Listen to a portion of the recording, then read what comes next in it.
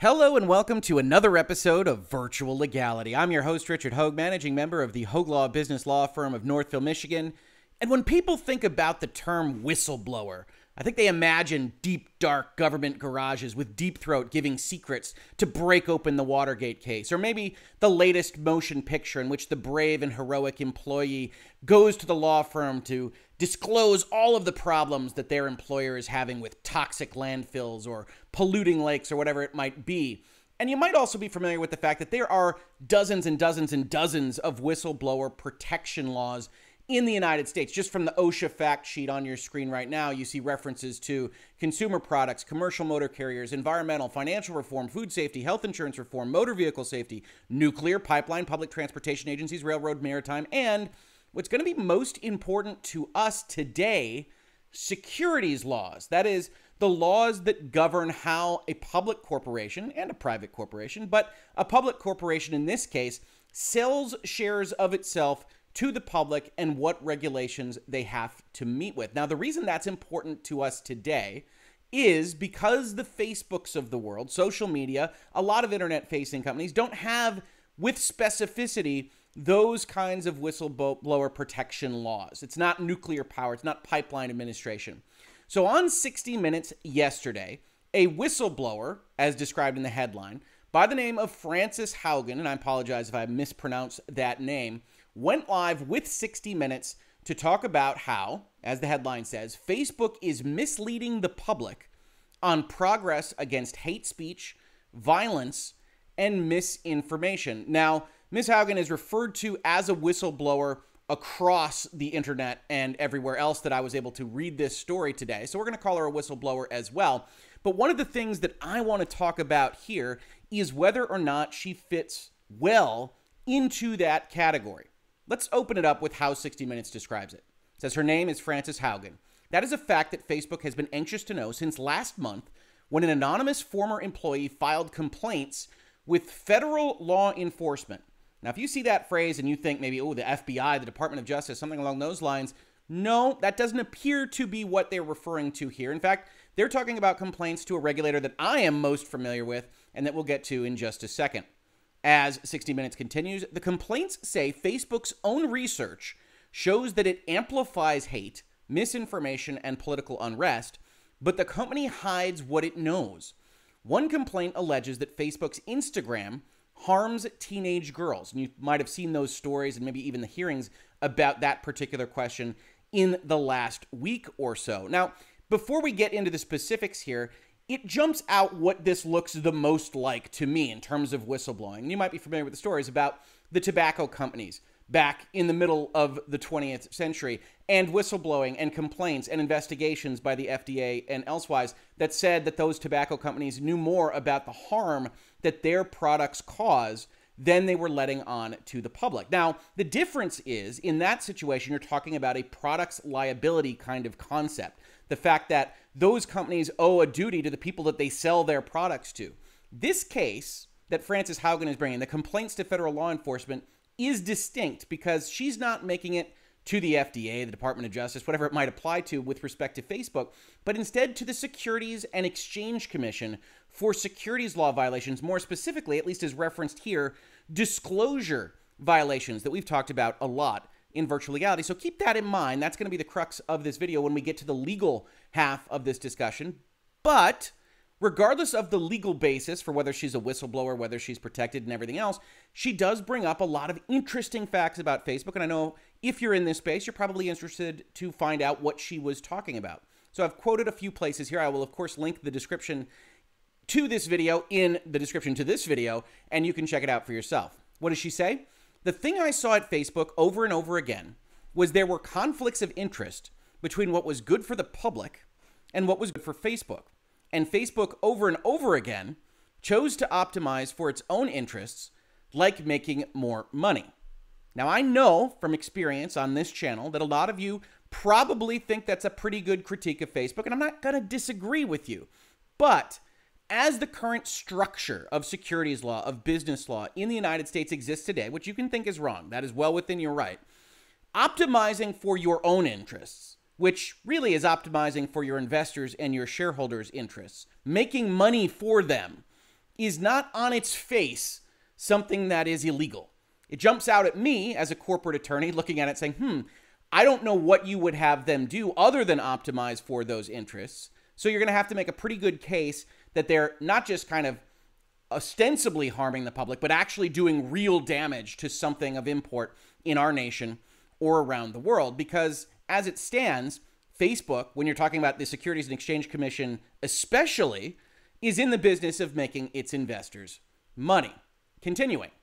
At some point in 2021, I realized, okay, I'm going to have to do this in a systemic way, and I have to get out enough that no one can question that this is real. She secretly copied tens of thousands of pages of Facebook internal research. She says evidence shows that the company is lying to the public about making significant progress against hate, violence, and misinformation. One study she found from this year says, we estimate that we may action as little as 3 to 5% of hate and about 0.6% of violence and incitement on Facebook, despite being the best in the world at it. And Facebook's an enormous company, and undoubtedly it is the case that there's a lot of bad stuff on that service. However, what I want to point out as we talk about this from a legal perspective is this note. In 2021, she decided she was going to systemically take this documentation, that this is what she was going to do. She was going to copy tens of thousands of pages of internal research, which presumably isn't necessarily touching her job directly because this was important enough to her, which can be fine, as we will see when we look at the law, if you are whistleblowing a legal issue that Facebook did something that was in violation of the law. If it isn't, it becomes much more problematic. Let's continue with the story from 60 Minutes. The interviewer says, he's quoting from a journal here that she brought out in the documents that she made public. We have evidence from a variety of sources that hate speech, divisive political speech, and misinformation on Facebook and the family of apps are affecting societies around the world. And that is almost certainly the case. Facebook is big and broad and has millions and millions and millions of users, and whatever speech is appearing on Facebook is affecting societies around the world. Frances Haugen, when we live in an information environment that is full of angry, hateful, polarizing content, it erodes our civic trust. It erodes our faith in each other. It erodes our ability to want to care for each other. The version of Facebook that exists today is tearing our societies apart and causing ethnic violence around the world. And again, I don't use Facebook very often. If I do, it's only to promote these videos. However, we have to ask the question, tearing society apart, lowering the ability to want to care for each other, what's the legal impact of that? And perhaps there should be one, but is there one today? Frances Haugen told us she was recruited by Facebook in 2019. She says she agreed to take the job only if she could work against misinformation because she had lost a friend to online conspiracy theories. And this is also important from the SEC's perspective. One of the things we're going to be talking about here is tilt bias. And I don't mean to suggest that Ms. Haugen here is intentionally biased, is doing something that isn't in itself illegal necessarily, but when the SEC is evaluating a complaint, when it's determining whether to award a whistleblower, we'll talk about that in this video. One of the things it's going to be looking at is what are their tilt, what are their biases, how is this coming out? Did they steal documents? Did they violate federal or state law? We'll see how that's a problem in the statutes as well. And one of the things that's going to come out here is she says she took the job to focus on this specific things because she thinks misinformation is a problem on Facebook. At headquarters, the story continues, she was assigned to what was called civic integrity, which worked on risks to elections, including misinformation. And then just after the 2020 election, they dissolved it. Frances Haugen, they told us we're dissolving civic integrity. Like they basically said, oh, good, we made it through the election. There weren't riots. We can get rid of civic integrity now.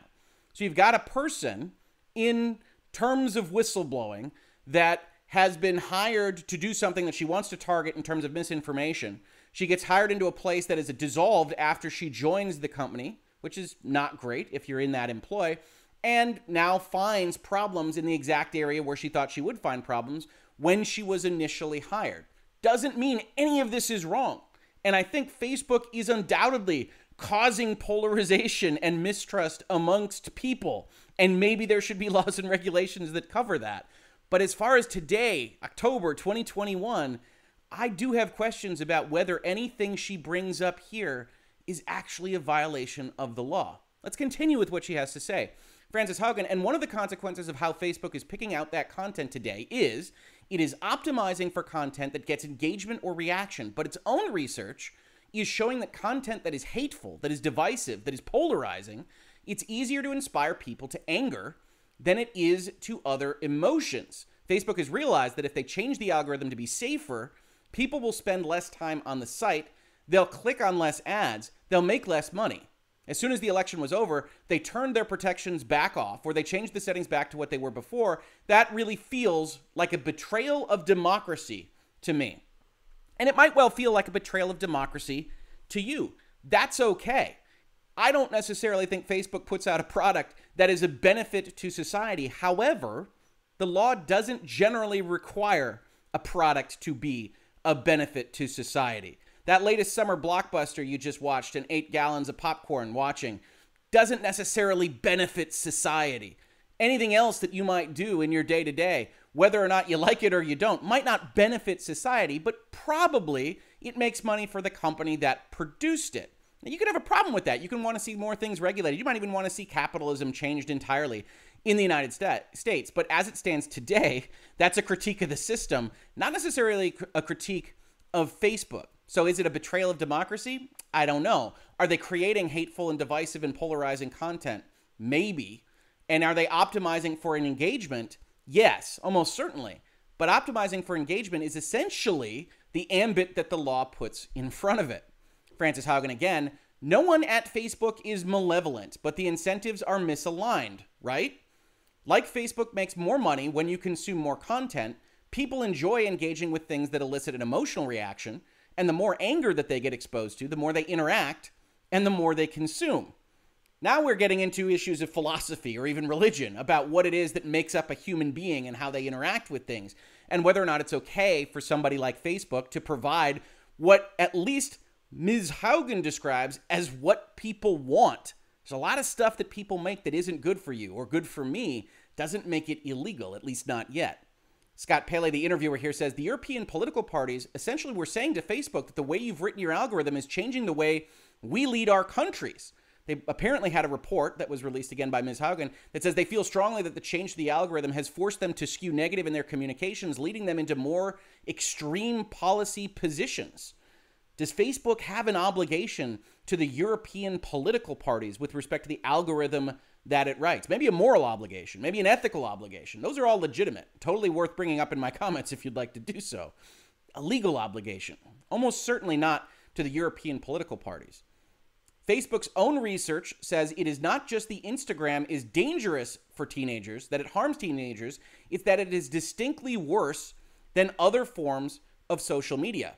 Last month, Haugen's lawyers filed, and here's where we get exactly what those complaints to federal law enforcement agencies are, at least 8 complaints with the Securities and Exchange Commission, which enforces the law in financial markets. The complaints compare the internal research with the company's public face, often that of CEO Mark Zuckerberg, who testified remotely to Congress last March.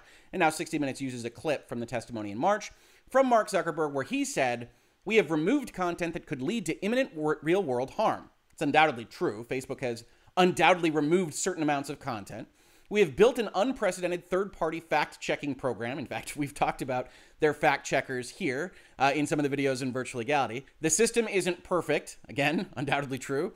But it is the best approach that we have found to address misinformation in line with our country's values. That last proviso is doing work. This is actually, at its bare minimum, a philosophical question. What is freedom of speech? How far should it go? What should governments regulate? And then if a government isn't regulating it, First Amendment in the United States, very strong, very powerful. We've talked about that in this space. Should a company step in to regulate it? If it doesn't, should it be liable for not doing so? That's all built into a quote-unquote whistleblower complaint like this one, and the answer is not at all obvious, which leads us to the legal theory here. One of Frances Haugen's lawyers is John Tai. He's the founder of a Washington legal group called Whistleblower Aid. The interviewer asks, what is the legal theory behind going to the SEC? What laws are you alleging have been broken? So John Tai says, as a publicly traded company, Facebook is required to not lie to its investors or even withhold material information. So the SEC regularly brings enforcement actions alleging that companies like Facebook and others are making material misstatements and omissions that affect investors adversely. We're going to finish up with this little section, but we're going to talk about all these laws in just a minute. Interviewer says, well, one of the things that Facebook might allege is that she stole company documents. John Ty, the Dodd-Frank Act, passed over 10 years ago at this point, created an Office of the Whistleblower inside the SEC. And one of the provisions of that law says that no company can prohibit its employees from communicating with the SEC and sharing internal corporate documents with the SEC. Now, that's their position from a legal perspective. So let's back up a step. We'll finish this interview when we do. But what they are saying is that they can whistleblow and be protected under the SEC's Whistleblower Protection Act because they are claiming that Facebook failed to disclose the results of this research, right? And if you go and you look at Rule 10b-5, as we have done so often, of the securities rules, you see it is unlawful by use of or means of instrumentality of interstate commerce, as we have to do in federal law, to make any untrue statement of a material fact or to omit to state a material fact necessary in order to make the statements made, the ones that you did choose to make, in the light of the circumstances under which they were made, not misleading, in connection with the purchase or sale of any security. This is where a lot of Security Exchange Commission actions fall. Something that you put in your annual report, in another report that you made to the public, didn't meet this standard. You failed to say something that didn't make the rest of your statements correct, right? However, if you invest in a company like Facebook, you'll see a very, very long document. This is page 13 of 129 for those of you keeping track at home.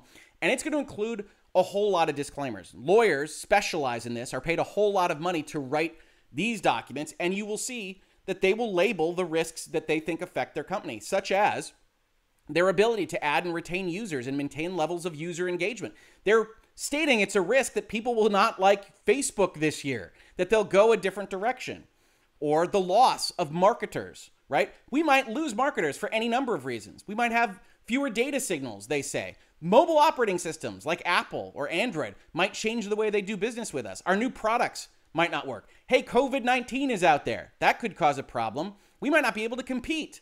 Here's one I really like. We might get unfavorable media coverage and other risks that affect our ability to maintain and enhance our brands. We might have a 60 Minutes interview randomly in October 21. It really could hurt our bottom line. Or volatile or slower user and revenue growth rates. Acquisitions, our ability to integrate those acquisitions. They're being investigated for some of those in the last decade. Our ability to build, maintain, and scale our technical infrastructure. Litigation, operating our business in foreign jurisdictions. Government restrictions, complex and involving U.S. and foreign privacy, data use and data protection policies. Government investigations, enforcement actions, settlements. Our ability to comply with all of those things. And this is just the summary. If you thought, wow, that was pretty significant from just those 2 pages, this goes on for dozens and dozens and dozens of pages. Those were just the bullet points for what are pages of descriptions of these kinds of things. And I did read through this in researching this video, and I didn't see an obvious place where research about whether or not they were being effective in taking down enough information, if they were being effective in making sure that Instagram didn't hurt teenagers.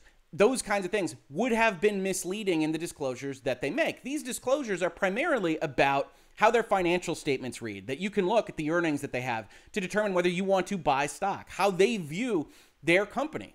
That doesn't mean, it's worth noting, that the SEC can't agree with this whistleblower and say there should have been a place where maybe they're retaining more of their earnings for prospective litigation from teenagers or someone else that could be negatively affected by their business model. It doesn't make it impossible, but it's a difficult claim to make. She's making a claim that investors are adversely affected by the fact that Facebook didn't tell them that some of their research suggests that they aren't able to keep hate speech or polarizing speech or whatever else you might describe it as off their system to the maximal extent that they might otherwise want to do so. Now, just on the outside, we can tell that Facebook and the other social media companies are struggling with that issue. And philosophically, they're struggling with the issue of what misinformation is and whether or not they should be taking a hard approach or a light approach to what people want to say using their communications platform. So by filing it with the SEC, they've created a kind of weird whistleblower side effect here, which is that the SEC is mostly concerned about investors making money. You've accused them of focusing on making money too much. That creates a difficult kind of situation. Now, the lawyer is right in that there is whistleblower protection for making an SEC complaint. We've got laws here, right? No employer may discharge, demote, suspend, threaten, harass, directly or indirectly, or in any other manner discriminate against a whistleblower in the terms and conditions of employment because of any lawful act done by the whistleblower in providing information to the commission in accordance with this section.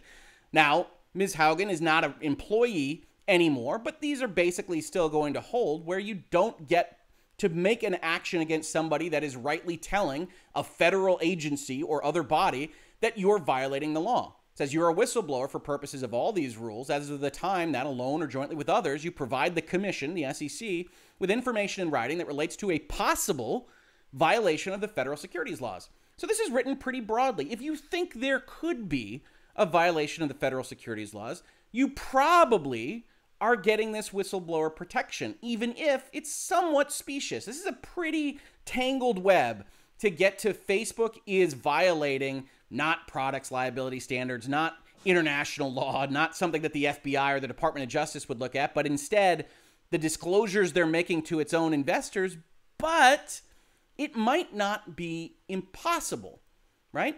And as the lawyer also says, although he says it a little bit more broadly, let's go back to that interview. He says, one of the provisions of that law says no company can prohibit its employees from communicating with the SEC and sharing internal corporate documents with the SEC.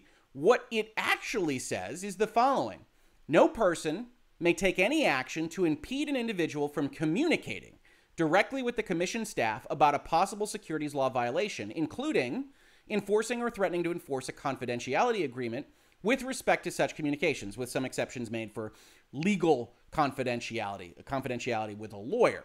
So what it says is you can't be prohibited from talking to us. You can't have an NDA provision in your employment agreement that prevents somebody from talking with the SEC. And in fact, the SEC over the last 6 or 7 years or so has actually enforced this. You see, in 2015, agency announces first whistleblower protection case involving restrictive language. It says SEC rules prohibit employers from taking measures through confidentiality, employment, severance, or other agreements that may silence potential whistleblowers before they can reach out.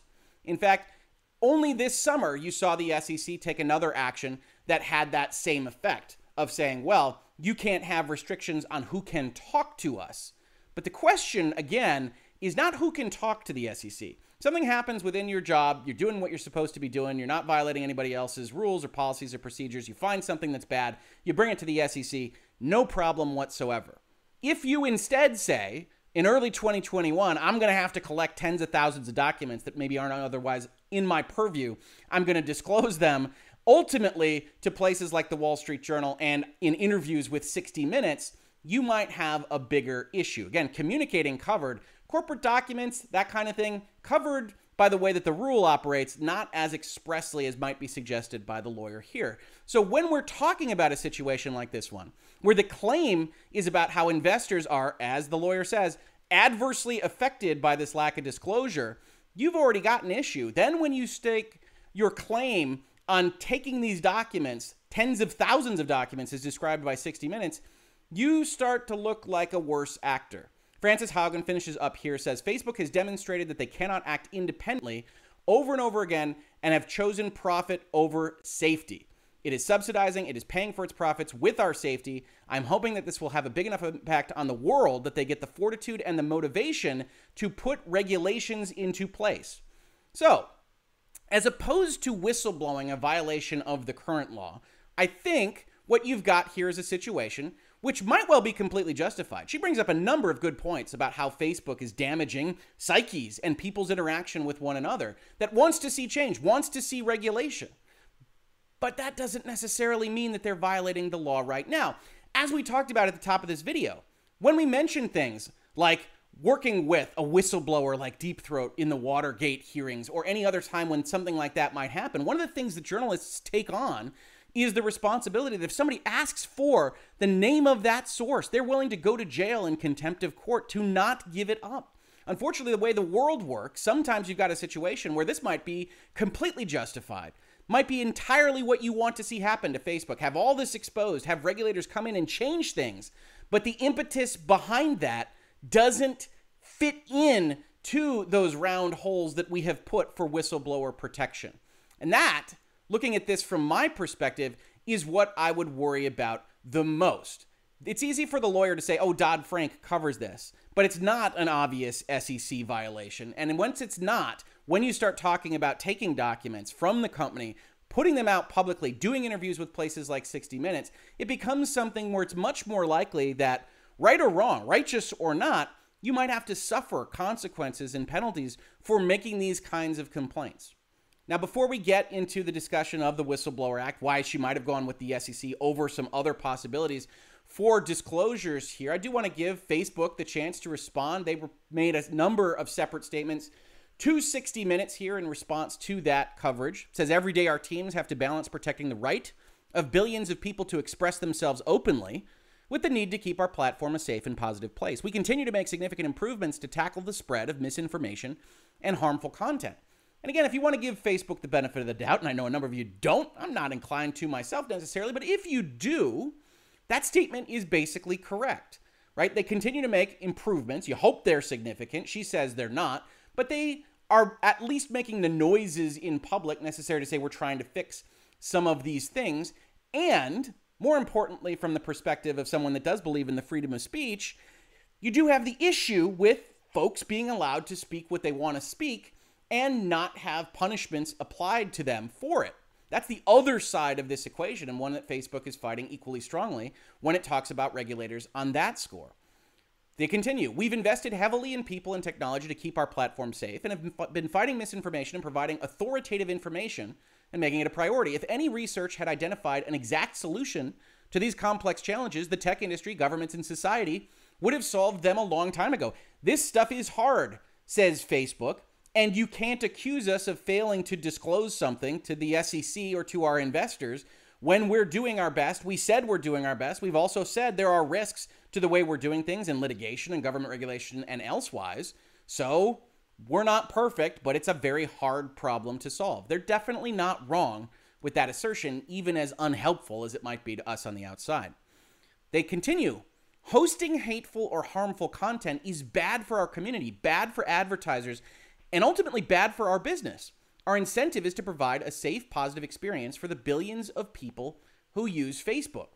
Now, there's where your spidey sense might be tingling, right? What Frances Haugen has said in her interview strikes as accurate in certain fundamental ways. The algorithm, the way you engage with a social media site like Facebook, tends to give you more of whatever you engaged with before, right? I think everybody has this experience where maybe one random day you click on something that you're really not even that interested in, and for a month you get clicks that are related to that thing you clicked that one time because Facebook all of a sudden thinks that's the kind of person that you are. If you click on something that is maybe not even hateful, but just divisive or strong rhetoric, you might start to get that stronger and stronger and stronger. And Facebook undoubtedly does that, just like other social media outlets do.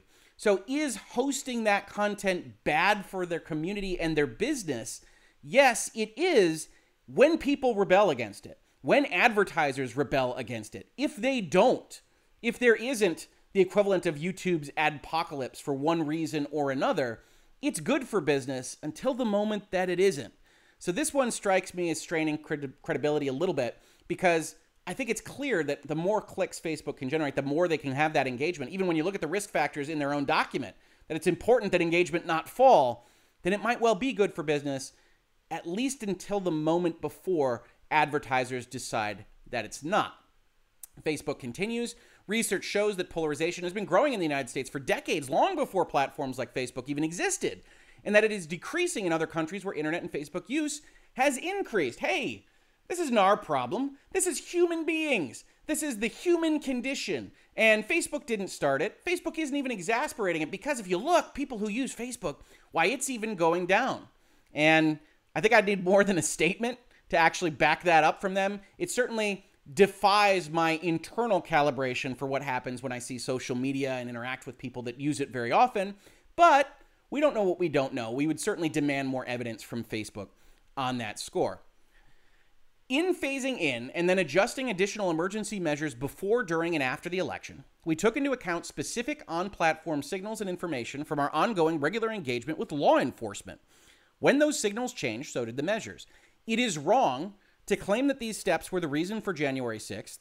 The measures we did need remained in place through February, and some, like not recommending new civic or political groups, remain in place to this day. So one of the issues that I didn't harp on when we were looking at the 60 Minutes interview is that Frances Haugen believes that Facebook directly contributed to the events of January 6th. That's one of her main kind of thesis points. Facebook obviously rejecting that, and important to do so for its own kind of marketing. From Instagram, we also saw the problem with teenagers. We saw that referenced directly in the 60 Minutes story. It says, while we stand by the value that the experience, their Instagram for kids, would have, we've decided to pause this project to give us time to work with parents, experts, policymakers, and regulators to listen to their concerns and to demonstrate the importance of this project for younger teens online today. The reality is that kids are already online, and we believe that developing age-appropriate experiences designed specifically for them is far better for parents than where we are today. And again, in a vacuum, without experiences with Facebook or Instagram or Twitter or wherever you might find yourself on social media, there's nothing wrong with that statement.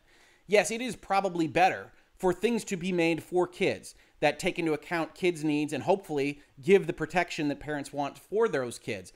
But in the world of Facebook, in the world of Instagram, with some of the research that apparently has been exposed by Ms. Haugen, there is reason to be concerned with how these things are actually impacting kids and the way they interact with the world. So yes, Instagram, fair enough, but I think it's good that that was decided to have a pause and to re-examine exactly what it is that you plan to be doing. Now, the second part of this video is about those biases, about the concerns, about the issues, not just with the SEC as the way that you would whistleblow against Facebook, but against this particular way to whistleblow against Facebook. On this score, there are effectively two elephants in the room. And the first, I think you're going to recognize either if you've been in virtual legality before or just from general internet discourse. That is, of course, the Communications Decency Act, Section 230, which states that no provider or user of an interactive computer service shall be treated as the publisher or speaker of any information provided by another information content provider. The broad civil shield that says Facebook is not responsible for what you or I or Jim or Mary or whomever say on their platform, whether it's great, whether it's insightful, whether it's hateful, or otherwise. That is a protection given to these companies, the liability shield, because Congress, when it passed its law, felt that it was important for these companies to not be held liable every time something bad was said on their service. That is the way that this is operated in the United States, much to the chagrin of really both Democrats and Republicans on the regular. Joe Biden gave an interview where he said he would have this entire law stripped. I think there are certain Republicans that have said exactly the same thing. This is one of those areas that is currently under investigation and regulatory review by Congress. But as it stands right now, it is the law of the land. Facebook isn't, with several exceptions noted that don't apply here, liable for what other people put on their system. So by going around the horn and suggesting that there's an SEC violation for failing to disclose that bad people say bad things on their service, it doesn't make it a very good case. What was already not a strong case, just because disclosure of things to investors that don't harm investors isn't really a problem for the SEC in general, is now an even worse case when Facebook goes and says, well, we wouldn't be liable for any of this stuff anyway. So where's the litigation risk? Where's the product liability risk? Where is any other risk that you might have as an investor to this company that we should have been disclosing against? And if you're being cynical, it looks very much like someone trying to go around CDA 230 to hit one of these companies, even though the Congress and the United States have said, platforms, you don't need to worry about these things. Now, could she have gone a different direction? Could she have made some kind of products liability claim? Said, hey, it's not about hate speech or divisive speech or separating society or an attack on democracy or any of the other high-minded rhetoric. It's instead something that is directly harming people, like those tobacco cases we talked about earlier on. Taking that research and saying X, Y, or Z are harming these people for reason A, B, and C, bringing something to the Department of Justice, bringing something to the FBI or someone else that can directly talk about harm to people at a federal level. She could have, but there's a reason that a lot of whistleblowers go through the SEC, and it's not just, as we said at the top, that the securities laws cover more companies than everything else. It's also because the SEC likes to advertise itself for this purpose. On your screen, or on their screen, if you're listening to this as a podcast, is the United States Securities and Exchange Commission's Whistleblower Award page, where in bright green they have at the top of this article, Whistleblower Awards now over $1 billion for tips resulting in enforcement actions. And if you don't know, we're going to take a look at the law as part of this, but when Dodd-Frank put this in place, it meant that people who whistleblow on their employers to talk about SEC violations, which are predominantly financial irregularities, somebody stealing money, not disclosing liabilities, whatever it might be, and they give that information to the SEC. The SEC didn't know about it. And then they bring an action and they give a fine to that company, and the SEC is happy about that. A portion of that fine goes to the person that gave them the information. And they advertise it, and they advertise it, and they advertise it. It was only September 15th, 2021, when they passed this mark. It was in a press release. SEC surpasses $1 billion in awards to whistleblowers, with 2 awards totaling $114 million just a few weeks ago. The Securities and Exchange Commission today announced awards of approximately $110 million and $4 million, not really an equal split in that 114, to 2 whistleblowers whose information and assistance led to successful SEC and related actions. With these awards, the SEC's whistleblower program has now paid more than $1 billion to 207 whistleblowers, including over $500 million in fiscal year 2021 alone. This is a fairly rapid acceleration of whistleblowing pursuits and payments by the SEC. Over $1 billion, $500 million in the last fiscal year. How does this work? Well, the law says, in any covered judicial or administrative action or related action, the Commission, under regulations prescribed by the Commission and subject to subsection C, shall pay an award or awards to one or more whistleblowers who voluntarily provided original information to the Commission that led to the successful enforcement of the covered judicial or administrative action or related action. Lawyers, right? What that says is, if you give them original information, leads to a successful action on their part, you will get not less than 10% of the monetary sanctions and not more than 30%. And then there's a bunch of rules that determine where you fall under that particular problem. But if you're going to have an action against a company as large as Facebook, and the whistleblower in that pursuit is going to get even just 10% of an action that you might successfully bring against Facebook, well, the SEC makes money, the whistleblower makes money, and that's why you see so many actions brought under these securities filings. That's why you might have seen 8 separate actions brought by this particular whistleblower instead of combining them in one. Now, there are other problems with her complaint, and those relate back to this document question. In order for your whistleblower submission to be considered original information, if you remember back to that paragraph of legalese, it has to be original information. It must be derived from your independent knowledge or independent analysis, and has to not be already known to the Commission, which makes sense, right? It has to be something that you found or observed, and it has to be something that you tell the SEC they don't already know about it. Because if they already know about it, they're not paying out money to you. But that independent analysis requirement is going to be a problem for certain types of documents or information that you might give to them. It says the Commission will not consider information to be derived from your independent knowledge or independent analysis in any of the following circumstances, including if you obtained the information by a means or in a manner that is determined by a United States court, you'd actually have to lose this lawsuit, to violate applicable federal or state criminal law. Now we get into where the rubber hits the road, right? 60 Minutes asks the question, well, aren't they going to be concerned that you stole all these documents? The lawyer responds, well, Dodd-Frank covers us because we can communicate with the SEC. Yes, you can, but you can't win an award, and the government has problems using the information that you gathered illegally. Now, they don't have as many problems as you or I might have using information that was gathered illegally. That's an entirely different video of virtual legality. But when we start looking at could you possibly have violated federal or state criminal, not civil law, we wind up in another law that we've discussed here in Virtual Legality. That's the Defend Trade Secrets Act, last talked about with respect to Pokemon, now with some fairly bigger fish to fry. But you might remember that whoever with intent to convert a trade secret to the economic benefit of anyone other than themselves, other than the owner thereof, and intending to, knowing that the offense will injure any owner of that trade secret, knowingly steals or without authorization appropriates, takes, carries away, or conceals, or by fraud, artifice, or deception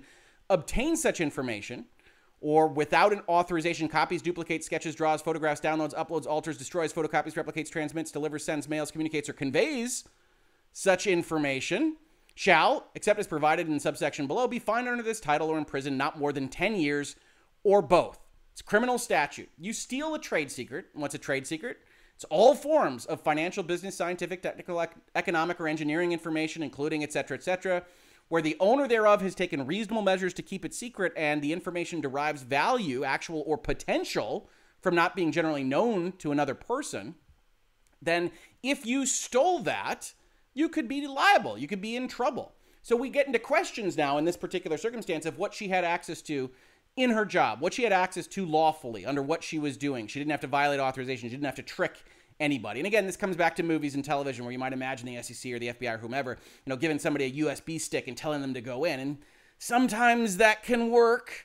And that is oftentimes the case. This is one of those problems for the courts, is what is fruit of the poisonous tree and what evidence can be used. But the government in general does not want to incentivize illegal activity. So if you go and you steal a trade secret, it's a criminal offense, and a court finds you violative of this kind of thing, you could be in trouble. Now, why might a court not find against you on this question? Well, they might not find against you because there's an overall immunity from liability under the Defend Trade Secrets Act. For what?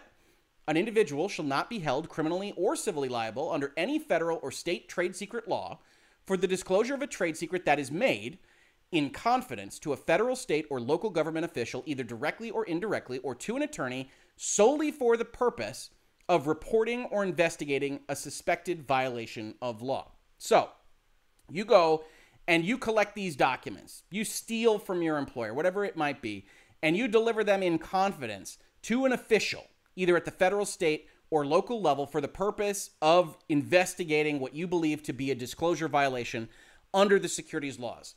You might well be okay. And Ms. Haugen might well be okay, especially if Facebook doesn't decide to pursue any kind of action against her for whatever it is that she did internally at Facebook before this all happened. However, when you start to have it leaked around, whether that's to the Washington Post, the Wall Street Journal, elsewise, when you give an interview verifying the information, talking through potentially other issues with the 60 Minutes of the world, and you make yourself known, you start to have more problems with that whole in confidence requirement for the purpose of investigating a law, right?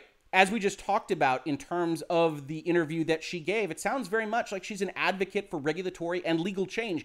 And that's great. Might even stand with her for that proposition. I think Facebook could use some additional guardrails, just like I think the rest of social media could. However, if that isn't your purpose, you don't fall under this immunity requirement. If it is your purpose to advocate for change instead of saying that there's a violation of the law, when it does seem like a tenuous claim based on everything that I've been able to read on this subject, then you start to create problems for yourself. Are you immune under the Defend Trade Secrets Act? Could Facebook bring an action against you depending on what you did inside that company? The answer is yes to all of those things. Now, will they? Probably not. One of the things we also like to talk about here is the practical standpoint here. Facebook is unlikely to want this story to continue longer than it might otherwise do, so you probably aren't bringing a federal case against the quote-unquote whistleblower, regardless of how it might otherwise look. You're going to be talking to the SEC about why the violation isn't a violation and hopefully not having liability there, but you're not otherwise going to be trying to string this along. That said, when you have an interview like the one on 60 Minutes, when you have a discussion like this against Facebook, I think they're doing a disservice to their viewers to just kind of take this on its face, to just say, oh yeah, you're allowed to communicate with the SEC on anything. Obviously, we know that not to be true. You can't just make up SEC violations. In fact, the SEC bars people from going and seeking awards that just file frivolous claims looking for those awards. As you might suspect, in the United States, you got a whistleblower suit that says you get 10% of a claim. People just start filing all sorts of stuff, and the SEC bars them from continuing to file. So you've got a situation where you've got a specious claim or potentially specious claim, and you've got it trying to go around the horn of an existing liability shield that would prevent you from being liable if you're Facebook for most of the things that are claimed directly, and you've got award money on the line, you've got a job that you lost, or at least the job type that you lost when you came on board, deliberately focused on the issues that you found at the company and are now bringing to the SEC's attention, and you have a whole lot more going on here than I think the 60 Minutes and the other outlets of the world deigned to bring up. Should Facebook change? I think almost undoubtedly. Does social media do harm to a number of people? Absolutely. Is that harm more than the good they might provide, the connectivity, the news sourcing, whatever else you might like about social media? I don't know the answer to that question. And in fact, legislatures and Congresses around the world are debating that question as it stands today. Does that arrive in a place where Facebook has right now violated investor disclosure rules? I have my doubts. And that's why I say she presents a very, very difficult case. This has been Virtual Legality for Today. If you enjoy talking about the law and business of technology, pop culture, video games, movies, television, and more, please consider supporting the channel. We think we do some pretty unique stuff here on YouTube and elsewhere. We've got a Patreon and other ways to support us listed below. Otherwise, just subscribing, telling your friends, posting this video on forums, Reddit, otherwise, that you might otherwise frequent. I appreciate very much, and every little bit helps. If you caught this on YouTube, thank you so much for watching. And if you listen to it as a podcast, thank you so much for listening. And I will catch you on the very next episode of Virtual Legality. Virtual Legality is a YouTube video series with audio podcast versions presented as commentary and for education and entertainment purposes only. It does not constitute legal advice and does not create an attorney-client relationship. If you have legal questions about the topics discussed, please consult your own legal counsel.